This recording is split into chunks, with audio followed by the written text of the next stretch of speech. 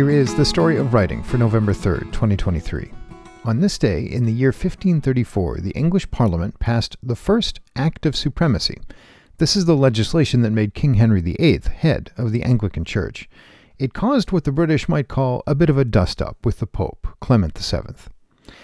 Taking a step back in time, Henry had already considered his marriage to Catherine of Aragon annulled. The Pope did not, though.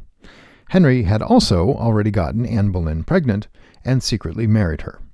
When the Pope got word of this, he excommunicated Henry, but the king had already seized some of the Catholic Church's assets in England.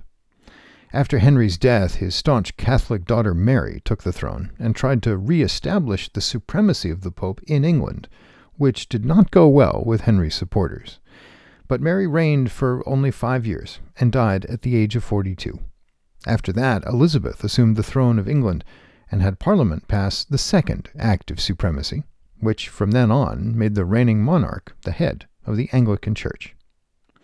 And it was on this day that French feminist playwright Olympe de Gouges was guillotined because of her writing.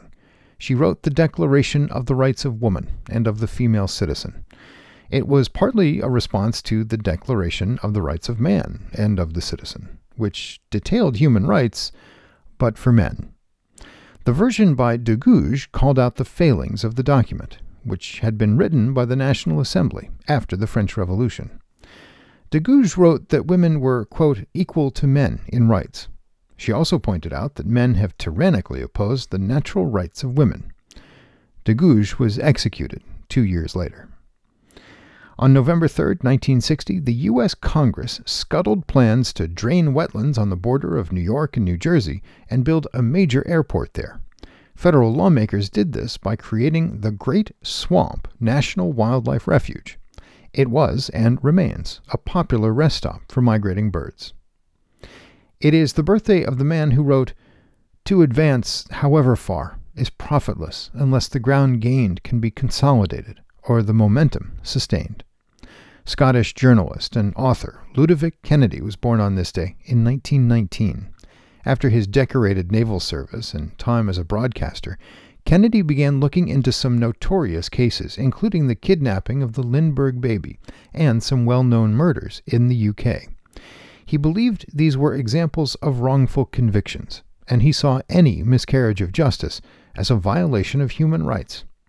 Kennedy's writing played a role in ending the death penalty in the United Kingdom. Today's reading is from Wuthering Heights, written by Emily Bronte and published in 1847. And there you see the distinction between our feelings.